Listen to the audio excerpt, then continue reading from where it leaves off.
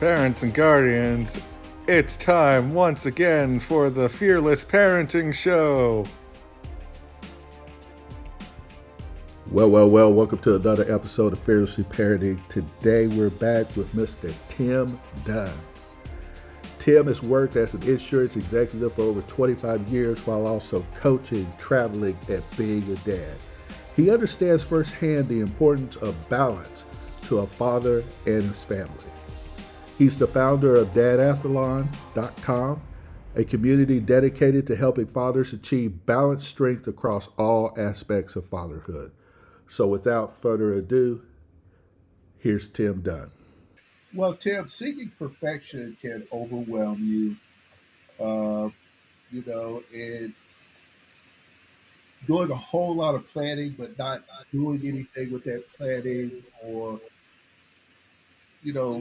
dreaming about stuff and looking into it and the various different things that you could do because you want to do something and not doing it. All that could put stress on a person, as well as you got your work and things going on in the household, and that could put such a stress on a dad and a mom. Well, what other advice do you have for those overwhelmed dads out there who don't know where to begin?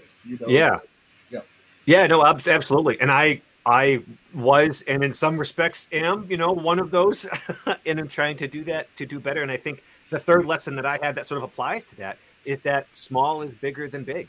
You don't need to do it all today. You don't need to put all of your paternal wisdom into that note to your child today. You don't need to pay for college today. Start small, pick one thing. And just, when you're overwhelmed, breathe and do one thing at a time. And when you focus one thing at a time, then get that. I think a lot of times what I used to do is I would have 5 things that all needed to be done, and I would want to do them all now. And I'd try to do 5 big things all at once, concurrently. And for me, what I learned is that if I do one at a time until it's mastered, and then stack another one on top of it until it's mastered, and then stack a third one on top of that, and I do those things consecutively, I can maintain them better. I can stay consistent longer. And, when you try to do all 5 of those, it's kind of like the thing they always say about New Year's resolutions. You're going to, I'm going to go to the gym. I'm going to run 5 miles a day and work out, all that kind of stuff. And by February, that's how they make their money. By February, everyone's given up because people try to do too much all at the same time. Start small and be consistent and make progress. Yep. Step by step, little action steps till you meet your goal. And I love what you said. You get it down, and then you're setting action steps toward that next goal, and you get that down. And mastery leads to confidence. Hey, Tim, tell us, where can we find your book, Dad on Purpose? Yeah, sure. I have a website called Dadathlon. It's like triathlon, except with the word dad. And the note there is that there's different muscle groups of dadness. We can talk more about that in a bit. But at dadathlon.com, you can have a link to the book. One thing, if I'd like to be able to do, is put together a website for your listeners. That could be dadathlon.com/fearless. And I can have some special offers there. They can get the first 3 chapters of the book for free. They can download there. The first 3 chapters are sort of the first chapter on how to use the book. And then the next 2 chapters are how to connect better with our daughters and our sons with sort of specific ideas. And a couple of other, I've got a couple of other, things that you gifts for your listeners at dadathlon.com/fearless. And they can check that stuff out there. Hey, moms, dads, guardians, make sure you check out the podcast description, because in that podcast description, the links and the resources that Tim is talking about, you will find them there in the podcast description. So let's segue a little bit and let's talk about this dad. Oh, go ahead, because I'm going to mess it up. Dadathlon? There you go. Yeah. Yeah. Well, the idea there was, I used to be a runner and I used to run a lot, and then my knees got the better of me. And then I took one summer where I'm like, well, maybe I'll try doing a triathlon, actually physically running, and you swim and you run and you bike, a triathlon. And I'm not very good, but and I was able to do one, and that was, I'd like to do it again at some point. But the point there was there's just such different muscle groups. The muscles that you use to run are so different than swimming, and I can be great at running and awful at swimming, which is true. And then you have to bike as well, and so it dawned on me that was a fitting metaphor for being a parent, and in my case, a father. Sometimes you have to, it's hard to connect with your kids. I just want to understand them, and I want to support them, and I want them to know that I love them. And those sort of soft skills of connecting with our children and with our wife, it's a different muscle group than I need to provide for them. I need to earn, enough money and resources to put a house over their head and pay for college and do other things. And that muscle group is different than, hey, I need to be able to take care of myself and live my own life of fulfillment and meaning for my own sake, and also as a model to my kids. And there's such diverse muscle groups, and that's kind of how I began to think for my own purposes through the skills that I wanted to develop to be a better father, the skills of connecting with the humans, my loved ones, my children and my wife, of providing for them with, achieving goals and execution, earning dollars, and that kind of a thing. And then living a healthier life for myself and part of that is sharing that with my kids, creating joy, creating and finding joy, seeking and sharing wisdom. So those are sort of the muscle groups that I had, those 3 muscle groups of connecting, providing, and living. And the book is broken out into those sections. And each of the chapters is a little segment. So within connecting, there's a chapter on sons, a chapter on daughters, and a chapter on mom, connecting with your wife or partner.